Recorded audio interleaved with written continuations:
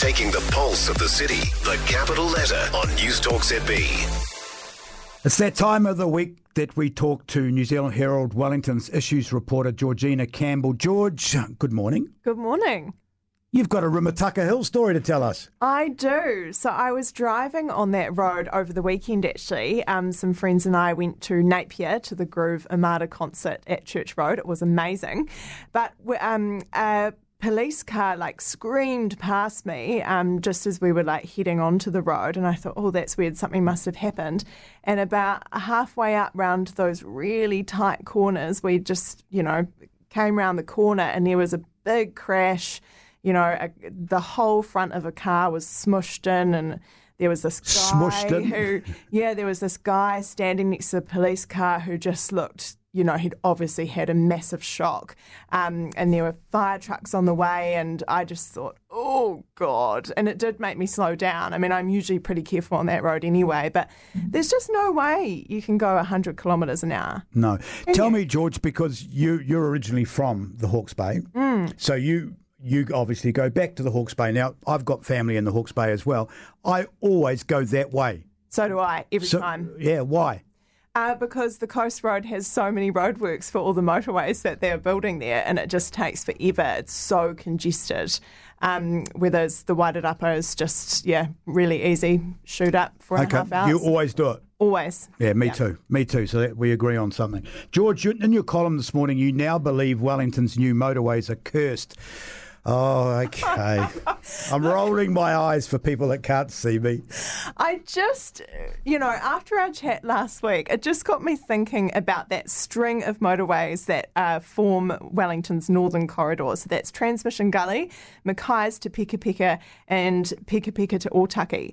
All of them have had to been, they've been ripped up either before they've opened or after they've opened. We've had leaking issues, and it just got me thinking, why is it so hard to just build a road on time that doesn't need to be ripped up? And now, of course, we're wondering, the countdown is on with Peka Peka to Otaki. Will it open by Christmas? It's very, very tight, and I found out this week they still have about 8,500 tonnes of asphalt to get down on the ground between now and the supposed pre-Christmas opening date. Now, obviously, I'm not an engineer, but that sounds like a lot. I'm going to say that maybe it's not cursed, and maybe it's Waka Kotahi, because that's the one that's the company that's got it all joined together. Yeah, and I do believe that they are working all hours of the day to get this road open. I have no doubt that they understand how important it is to people. But it does make you wonder, right? What's gone on here? Why 3 motorways and they all have to be, ripped up all the time? Well, I've given you the answer. It's Waka Kotahi. That's the only thing that links them all. I mean, Waka Kotahi is the common factor between those 3 roads. But it just seems incredibly difficult, doesn't it? Well, obviously they're big pieces of motorway, and it's a lot of expenditure and a lot of people working on them. And we have had COVID, and we have had all those things. So we'll cut them a little bit of slack, because I'm absolutely still in love with Transmission Gully. Although I never drive on it because I always go the other way to Napier.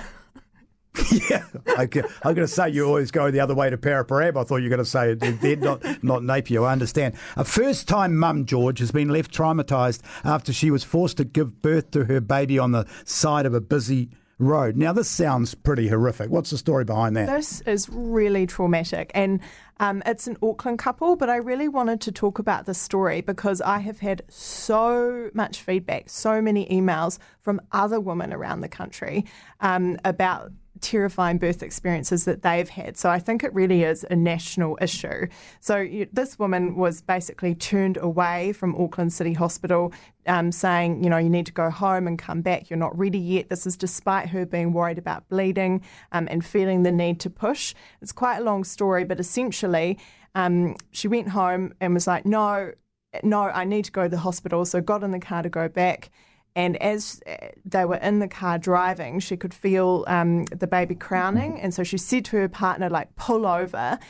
He pulled over, and the time that it took him to get out of his side of the car and around to her, she had got out and gave birth to the baby like standing up. So the baby came out and slipped down her leg in between her pyjama pant and her leg, which probably softened the blow a little bit.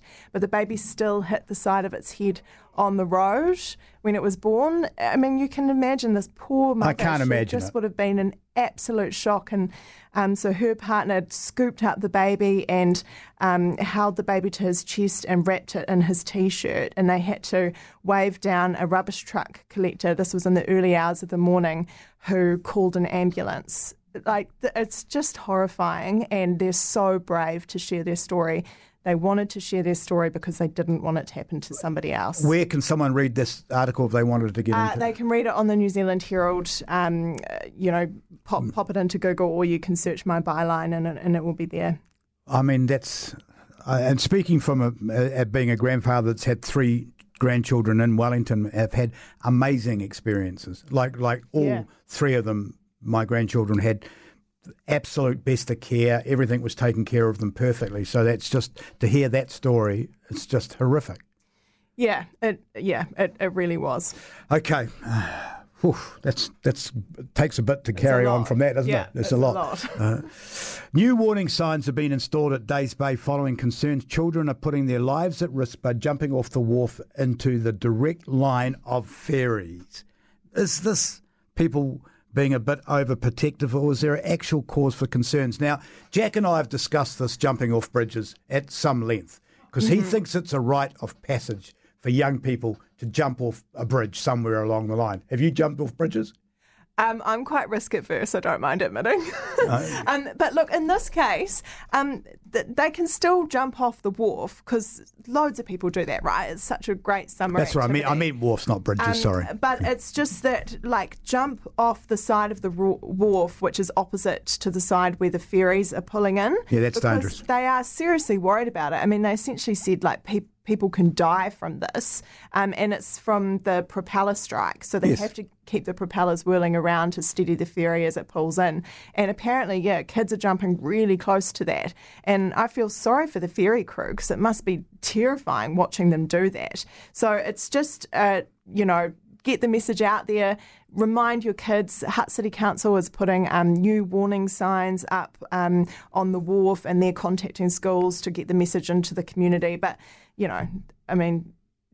just be safe. And I've always grown up with understanding that if you jumped off a ship or jumped off a boat or got near a boat where there's propellers, it can actually suck you in. So it can actually, the draft that it brings you closer to the boat, which would be, I mean, that's crazy. Why would people jump off when the ferry's anywhere near it? I mean, you can jump off the wharf as much as you like, but if you see the ferry coming or leaving, just wait 5 minutes. I mean, well, sometimes kids need reminding, right? Often they're not sort of thinking about that all the time, I don't think. But it was interesting to me that, even seals, dolphins and orca aren't good enough swimmers to avoid propeller strike. So if you get close enough, it's pretty dangerous. What are you working on now, George? I need a top secret. I need something on the show to get people to look at. What are you working on? You got some... It will be no surprise to you, Nick, that I'm hoping to get a council story across the line this week.